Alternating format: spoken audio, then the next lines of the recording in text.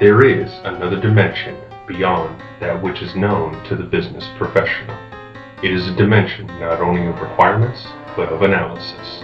It is the middle ground between success and failure, between methodologies and beliefs, and it lies between the valley of an organization's fears and the peak of its ability. This is a dimension of project potential. It is an area which we call business analysis.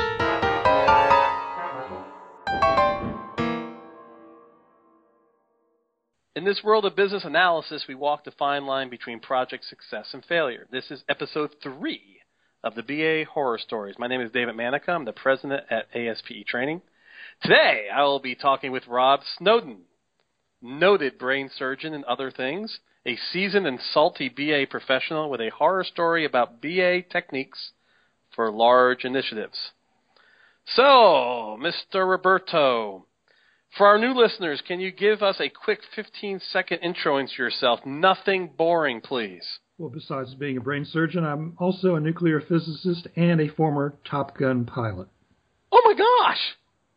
That's amazing. I did not know that about you. Can we call you, what's that guy's name that does all those cool Tom Cruise? Maverick. All right, Roberto, I don't think any of our wonderful listeners believe that. Can you give me a 20-second synopsis of your background?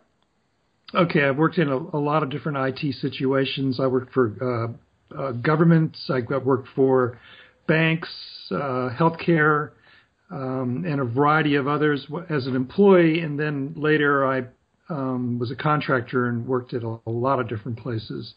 Also along the line, I started teaching BA courses around 2004 in between my contracting gigs, and now full-time instructor with ASP.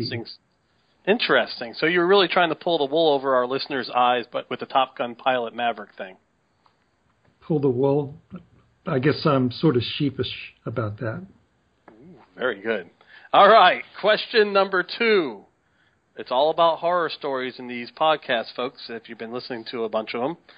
And from my perspective, there are different types of horror stories. For example, you have the gore type, and you have the psychological type. Each have differences. At a high level, from your perspective, Rob, what are some of the differences between business analysis for larger initiatives and for smaller ones? Well, the smaller one, if you really think about it, it's a lone BA working on it. So you're figuring out everything on your own, but on the other hand, you're the master of your own destiny. You're the one that's deciding how many SMEs to interview or whatever you're going to do. With a bigger project, everything exponentially gets more complex, more stakeholders, more work on getting agreement on how the new system will process things, sorting out conflicting perspectives, getting more people available for extracting information. So the whole thing is just more perplexing on top of everything else. And when you have a lot of SMEs involved, you're going to be better off running at least some facilitated sessions to collapse the calendar time rather than a whole lot of individual interviews. So the larger initiatives, you have those a lot of SMEs, so it's like herding a bunch of cats, right? Yeah, sometimes you can't see the forest for the trees. Yes, I completely agree with that. So that was a good perspective on some of the higher level differences, whether you're the lone warrior and you got a lot more control, but a little bit more fear and uncertainty, or you're the project manager having to deal with the cat herding and all the other craziness associated with trying to get all the information in place. So you're playing BA and project manager. So let's jump into question number 3. We're going to get a little bit more specific. For me, I love comedy. As you can kind of tell, I'm a little goofy. And so I like comedy horror films like Motel Hell, when he wears the pig hat and he chases everybody with the chainsaw, or Rocky Horror Picture Show with Frankenstein or Frankfurter, which is pretty cool. And, of course, Little Shop of Horrors, Steve Martin. Who can not laugh at that situation? So give me a couple of stories that are funny but horrific at the same time, just especially from a large project, requirements analysis and development, and what ultimately happened in those projects. Well, from a comedy perspective, one of the things I can tell you is I was working on a test implementation for the ability to provide kiosks that you might find in a mall, let's say, where people could apply for a credit card and not only receive confirmation of acceptance, but actually get the actual card would come out of the minutes. So there was a lot of work, obviously, to make this thing work. Wait. So like a magic card. So I put some information in, out pops a magic money card. Yeah, it's sort of like an ATM, except instead of you having the card, it gives you a card. Holy. So, okay, that's pretty cool. The only thing was we did need a human being just to verify your driver's license. So it'd be inside another store. It couldn't be actually in the mall, but everything else you would just key in, and then it would do the all the things that are normally occurring for a credit card acceptance really quick, and then actually generate the card right there at the kiosk. So we got through all the testing and all that, but in the meantime, the higher-ups had decided that they wanted to do some good for the community as well as test this in a real situation. So this is where the downfall of everything started. The do-good approach, they decided to put the kiosk in a check-cashing emporium, which means that the people that would come in to use this kiosk would not be a true cross-section of people who wander by the kiosk. They actually have to go inside this check-cashing place. So consequently, you get people that are skating on thin ice as far as their credit worthiness goes. But the idea was that this bank that I was working for would give credit to people that don't really deserve credit. I mean, their score would tell them they don't qualify. So the rules were loosened at the kiosk. So the idea was we would do good. But what happened was that word got out on the street that you could get a credit card in 15 minutes with a $300 limit and no application fee or any other fee attached to it. And so people streamed in there, and now you couldn't get it in 15 minutes. The lines were too long. Several people were drunk. Fights broke out. The police were called. Whoa. So somehow your leaders were not playing with a full deck here. Was there any simulation did anybody say, well, this might happen, or was this completely an unintended consequence? It was like the idea of the noble savage. It's kind of like, well, these are good people, and given a chance, they will do good things. And probably a good percentage of the people would be like that. But you're talking about a check cashing emporium, and it's in not the best part of town. And when word got on the street, well, anybody who thought, hey, I get a $300 credit card, all I got to do is walk down the street. The fact that I've just slugged down some beer, wine, or whiskey, that's just part of the scenario. So they wander in there, and they find out there's a long line, they're hanging around, and, there's pushing and shoving, and bang, fight started. So, the police were called, people were herded out, and then on top of that, many of the people that got those cards, rather than looking at it as a way to establish credit and to improve their lot in life, just went out and charged $300 worth of stuff and then threw the cards in the dumpsters. So the problem... The best laid plans of mice and men turned to naught. Right, it's the no good deed goes unpunished kind of thing. So that's right. That's one. Another one was working on developing a child support system to operate in the courts. We were under a lot of pressure because the money came from the General Assembly through the Supreme Court of Virginia. And, of course, with any large from-scratch project, delays started occurring. So there was intense pressure to put the first system in, which was the child support system. And then that was going to be followed by a variety of other systems. So we're going through testing, and on that project, there were 6 business analysts, and we did everything except the actual development. So documented the current flows and wrote requirements, designed the screens, did the testing, and then wrote the manuals and did the training and actually the implementation of the system. So during training, messing around, I stumbled on the situation. If a certain particular set of circumstances happened, the checks and balances of the system were not watertight. So if money was collected from a father, let's just say, but the mother's on welfare, so the money would pass through the court, and then periodically a big check would be generated to the welfare department, to pay back some of the money that went out to the mother and the children.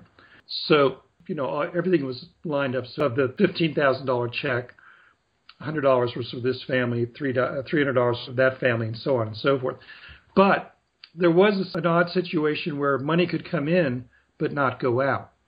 So if that happened with a non-welfare situation, the mother would have been contacting the court saying, hey, my ex-husband said that he paid money and I didn't get it, and there would be an investigation.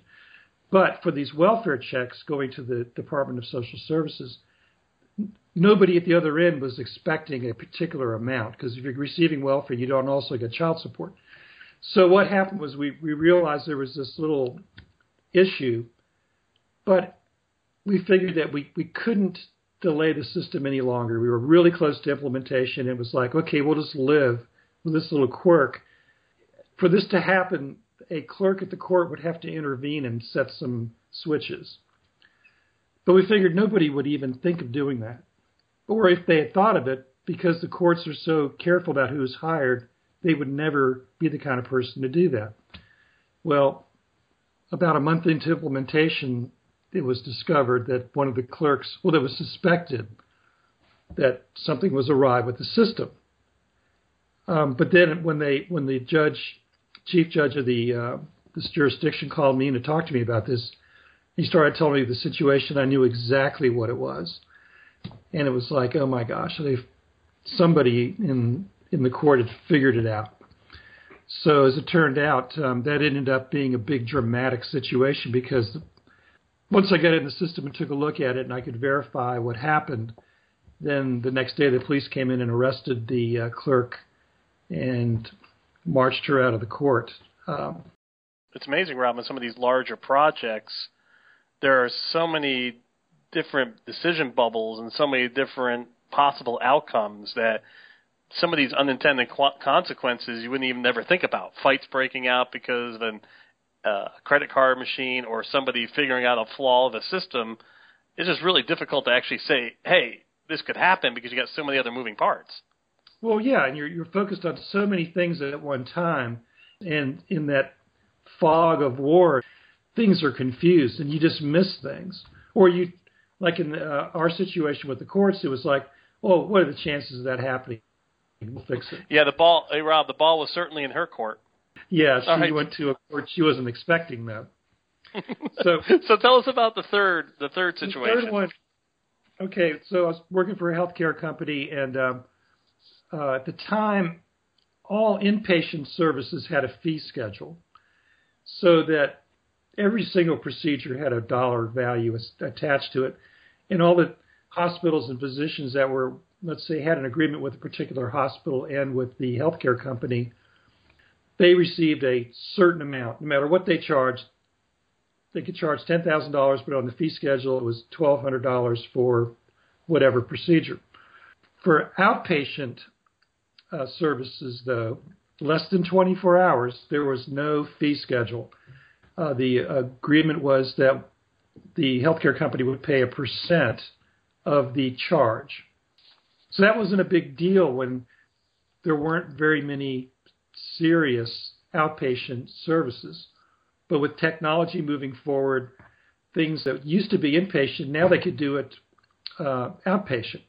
And because they could get more money by making it an outpatient service, that's what the hospitals and physicians were doing.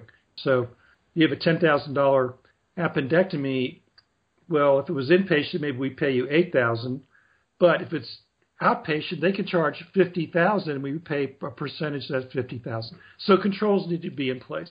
So the idea was that we were developing all this to replace the fee percentage of charge situation.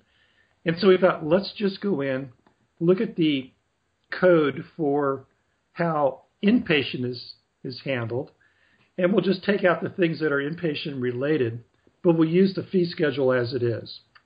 So that was all well and good, but then one of the developers noticed something that we thought was an error, in that during some of the logic, for no apparent reason, money would be deducted before the reimbursement check went out to the provider or hospital. So we thought, oh, good thing we found this. Now we can fix it for not only outpatient, we can fix it for inpatient. So we went to an IT director and explained the situation, and she called us into the office and said, leave everything like it is. And we said, well, yeah, but we're taking money that isn't ours. I mean, it's a mistake. And she said, no, it's not a mistake. It's on purpose. Just keep this to yourselves and code outpatient like inpatient. And we were like, okay, we brought it to somebody's attention. It's immoral and illegal, but what are we going to do about it? So what we did was the II captain and just went ahead and put the logic in place for outpatient.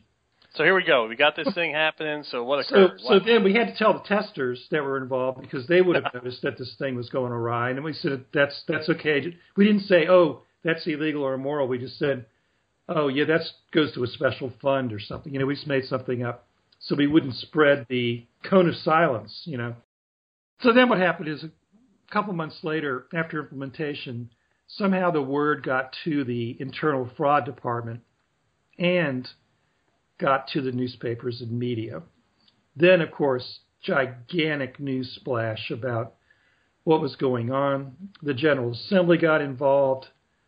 And the end result was not only did the healthcare company have to pay back all the money it had been skimming with interest and got millions of dollars in fines.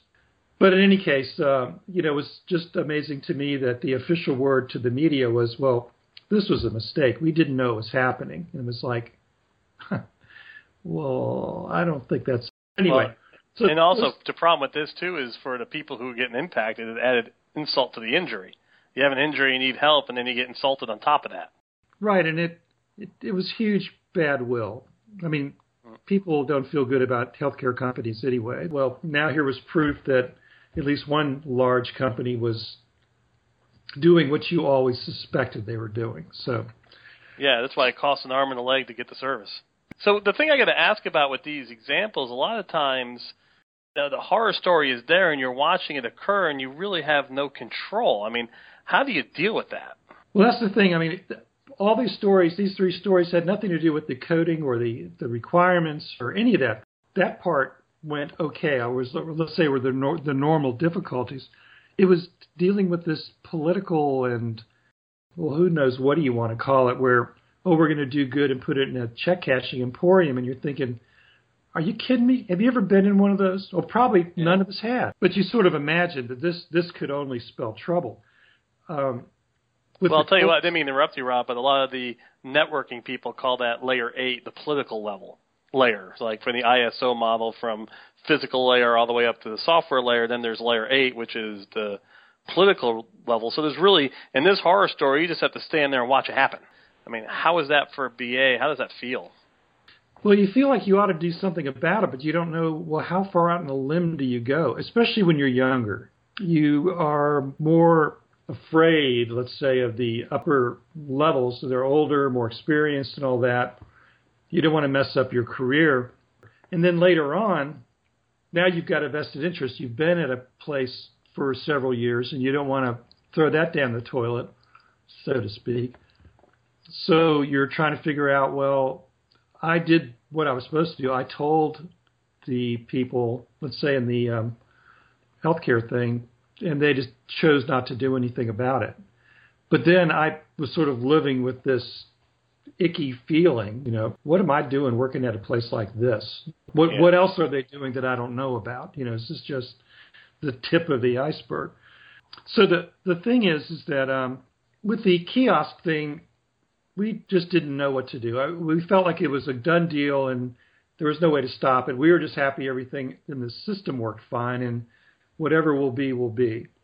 With the courts, we had already been hammered on delays, and this one thing to fix, when everything else looked pretty good for the implementation, which was just like the next week or something, there's no way we could really say we can't implement. We felt the risk was small, but we didn't tell anybody about it either. So I'll tell you, on that number 3, that's kind of an interesting scenario because really, like you said, the risk was small. Was curiosity killed the cat? And how much could you come up with the fact that someone would actually figure out the flaw and use it? And, of course, they had to pay the price for that. Right, and as it turned out, this particular person, once she was arrested and everything, it turned out she had a checkered past that she had covered up. So she seemed like a nice, honest person and had worked there for about a year. But I think she was just taking advantage of the new system, and maybe she was going to take a chunk of money, disappear, and that was going to be it. It's just that it was discovered before she had the chance to make a break for it. I do want to say that, well, going back to the courts, the head of IT was an ex-colonel from the Air Force in charge of the Missile Command Center for the East Coast. And then he left on a Friday and then retired. And then Monday he was our boss. And this was months before this implementation happened. But still, he was a hard-charging kind of fist slammer kind of guy. So we were all kind of scared of him. Yeah. At the healthcare company, we should have gone to the legal department. We should have bumped it up and not just stopped at the IT director. We didn't know who she had talked to, but we figured, she must have checked it out with everybody. But this is not something you learn from, our courses or anybody else's courses. It's all focused as far as business analyst kind of skills. It's all about the requirements and the scope and who the stakeholders are, but how to deal with these other issues surrounding the project. It's something you only learn through the School of Hard Knocks, I guess. No, and this is part of the reason for having the podcast like this is to talk about this side of it. It's much more than just the tips and techniques. It's also some of the unintended consequences and situations that occur in projects and the moral dilemmas that you face. This has been great. So let's get into a little bit more fun. So question number 4. From my perspective, there are always some great tools in horror stories, and tools meaning appliances of terror. I love the Motel Hell scene again with the chainsaw and the pig head. If you haven't seen that, please. It's actually Motel Hello, and then the O dies out, and it's just Motel Hell. And he made beef jerky out of people. That was his claim to fame. He was pretty good at it, too. So that was a chainsaw. And then, of course, the hand claws of Freddy Krueger. How many people know about the hand claws of Freddy Krueger? So I'm sure there are some really good tools that you can talk to us about for dealing with business analysis and large initiatives, just like the antagonist in the horror movie uses their tools. So we'll give us some thoughts about some of those tools. Well, as I've said in previous podcasts, planning is key. So put some time into not just the project plan that the PM is supposed to put together, but all the things that a BA is going to be doing. Who are you going to interview? How much time is it going to take? Are you going to observe anybody doing their job? And how much time is that going to take? And then running facilitated sessions, all that. So a plan for how you're going to approach the requirements and getting approvals and sign-offs and all that. Of course, any tool, and I mean technique, to identify all the stakeholders is really important on a large project because there's the unseen impacts that are out there that somebody's going to get a report and they had requirements but nobody foresaw it. There's tools like using Post-it notes and whiteboards and the sticky wall, which is a 5 by 12 foot sheet sprayed with artist spray mounts so that regular pieces of paper stick to it. Sort of like having bigger Post-it notes to be able to put up ideas and cluster things and all that. A real good tool is the ability, whether you're using flip charts, whiteboards, or whatever, or electronically, is drawing diagrams. If people are looking at something, they can start pointing to box 2 or box 4 or move things around and explain things differently than if it's all verbal and it's just floating around in the universe. Of course, I'm a big proponent on facilitated sessions, especially, if nothing else, to give the whole project a jump start to begin with and to organize people and sort of gel the teamwork feeling of, especially for the SMEs that come and go during the course of a project, to feel like they're really a part of this thing and to have a longer meeting than it's just another 1 hour meeting that I'm zipping to and leaving. You stick in some fun and some interesting things and that build that rapport. The old expression, a fool with a tool is still a fool. I believe that and have seen that. I'm sure many people have. So I'm not big on recommending particular requirements management tools per se. All the tools in the world can be reduced to capturing a lot of not that important information. And the most important tool is people talking regularly, either face-to-face or in virtual meetings. And then as far as virtual meetings go, it's important to display your desktop to basically make the electronic equivalent of what you would have written on a whiteboard or a flip chart or done with a Post-it note, so that people on the call are looking at something rather than staring at their speaker phone during the meeting. And of course, well-run virtual meetings are great because everybody appreciates it. Another thing, this is an old thing, but regular project meetings, sort of modeled after the Scrum daily stand-ups. Maybe not on a waterfall project, have it every day, but every week for sure. The idea is that it keeps information flowing and prevents people from hiding out and not getting things done. If you have really regular short meetings, then people have peer pressure to say what they've done since the last meeting, since you're going to go around the room and ask everybody, what are they doing? And with that in mind, also break large waterfall projects into phases, sort of large sprints rather than one really large, long project. And also integrate the lessons learned rather than have one, let's say, a 9-month project, and at the very end you have the lessons learned on what you should have done. Why not run kind of like the sprints, do a retrospective in Agile, do periodic lessons learned at this point in the project so we can roll those lessons learned into the next part of the project. I know it seems kind of like, I wish I could say, here's the tool that really solves all your problems, but it's really a lot of old-fashioned tools and techniques. What I like about what you're talking about is, like, everybody thinks Agile is the best thing since sliced bread. Instead of sitting there becoming all Agile, you're looking at specific Agile practices in a large initiative to help you chunkify or put at least some checkpoints in the project so you're not going down the wrong path. Does that make sense? Yeah. In fact, when the debacle of the healthcare.org implementation, the actual website, Google and a bunch of other large companies brought a bunch of experts in to help the government straighten this out, and they did it fairly quickly. And so this happened in November or whatever year it was. And in February of the following year in Time magazine, there was a great article on, well, how did they do it? And one of the things they did was they had 2 daily stand-ups. They had one at 10 o'clock and one at 6 p.m. to accommodate the people in California because the team was based in Maryland. And they had 3 rules for the stand-ups. One is, unless you're working on requirements, development, or testing, you can't speak during the meeting. The second rule was, we're not here to place blame. We're only here to solve problems. And the third rule was, we are only focusing on things that can hurt us in the next 24 to 48 hours.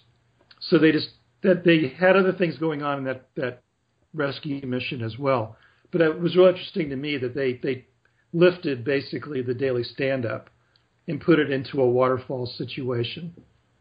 Yeah, because what you're doing is the closer you get to the future, the easier you can predict it. So if you're only trying to predict the future for 24 to 48 hours, there's much more control over that than trying to figure out what your pain's going to be in 2 weeks.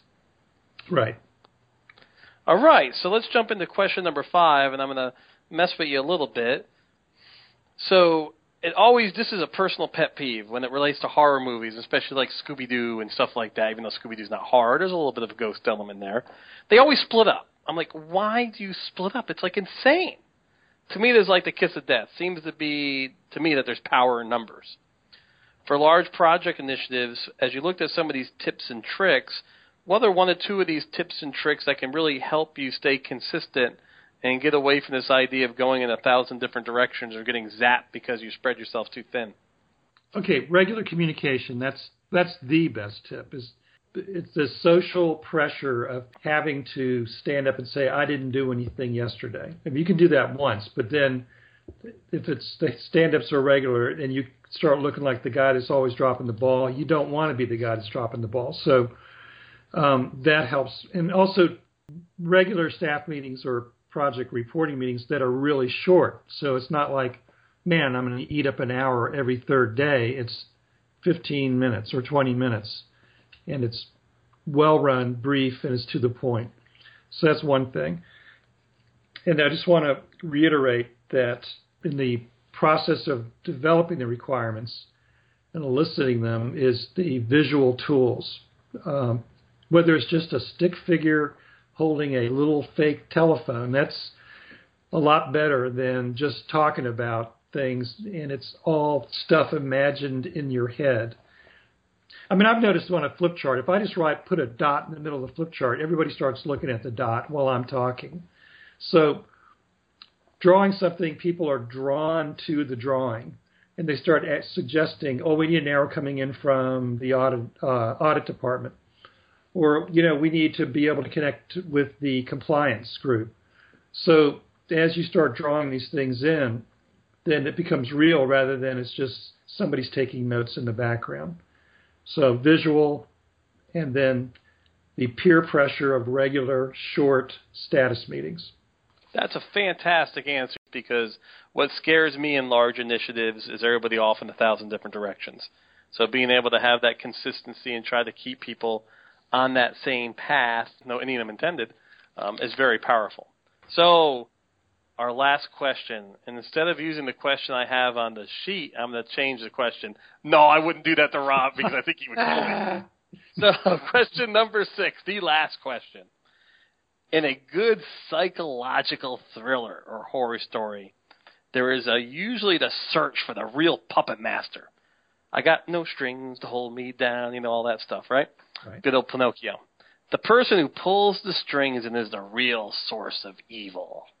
For large projects, I can imagine locating that sponsor who is the real puppet master can be an interesting challenge. Tell us a couple of horror stories around working for or getting led by a sponsor without authority, and if possible, provide us a couple tips and tricks on how to properly locate the puppet master instead of getting caught beating around the bush all the time. Okay, so if I look back at some of the 3 examples I gave you, the one about the colonel from the Air Force, we were all, scared of him. But he wasn't the ultimate authority. He reported to, obviously just up the chain until you get to the Chief Justice of the court, but there was administrative people that he reported to. But he had been slamming his fist down one time, and he said, put those damn requirements in concrete. So we even bought a shirt at a concrete company that said, do it in concrete. We thought, this will be funny. We're kind of joining with him, but he didn't really join with us. So another thing I just want to point out is that during one implementation, we wanted to pick a 3-day weekend in case we had any problems. We had an extra day to back everything out and give it another try. So rather than, let's say, doing the implementation 2 weeks from now, we wanted to move it out to 4 weeks from now because that was the Easter weekend. And he was slamming his fist down. He said, what's so gall-darn, although he didn't say gall-darn, what's so gall-darn sacred about Easter? And it's like,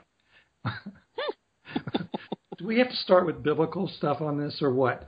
So anyway, so the thing is we were afraid to go over his head on top of that, because then we'd even get the wrath of Khan coming down on us then. So, but the right thing to do would have been to, I knew people that were higher up I had some sort of personal relationship with because of various things I'd done, that I could have just gone in and said, look, I have a confidential situation. I want your advice. And explain the situation with the error with the welfare check kind of thing. What should I do? I'm afraid that if we go in, it's going to cause problems. On one hand, it's the low risk, but if it does happen, then what? So that's one thing, is having a confidential conversation with somebody higher up, that if they just say, you just should keep it like it is, then okay, I really did do my best. Now, on the healthcare thing, we only talked to the IT director. And then she went off and talked to some people, we don't know who, and then came back and said, just keep your mouth shut. But, if that was a movie starring George Clooney or somebody, or Brad Pitt, they would have gathered the team up and said, we're not doing this, and they would have stomped out and thrown in their resignations, and that would have been it. But, of course, in real life, you're not going to do that. So, but what we should have done is exactly what I just said about the courts, is should have gone, definitely the legal department needs to know about this for sure. So, Rob, I'll interrupt you for a second. So basically, one of the things that a new BA should do is really be able to look at the broad spectrum of potential sponsors, because in that situation, the healthcare situation, it was like you didn't know who the sponsor was. It was like the Wizard of Oz behind the green curtain. So taking that extra effort to find out who else is in charge so you have a next step to go if you need to go there. Exactly. And you don't know what pressures are on people above you. Maybe a compensation reward was hanging in the balance, or maybe there had been talks, let's say at this healthcare thing, a lot of people in the upper echelon knew about this, and they all decided just to be part of the secret society and just enjoy the benefits of extra profits coming into the company. Yeah, like an Illuminati meeting. Exactly. So maybe everybody knew about it on the upper echelon, or maybe only a few people knew it. And maybe the legal department didn't know about it. Yeah, maybe they were involved too. Or maybe they were, but we didn't know who didn't know, and we didn't know who did know. So, but we didn't make an effort to make it any, I had worked, by the way, on the United Way campaign and worked on a system to collect employee donations kind of thing. And we had built the thing in-house. The sponsor for that one year, the year that I was working on that, was the head of the legal department. So I had a personal relationship with him. I could have gone in there and talked to him about it.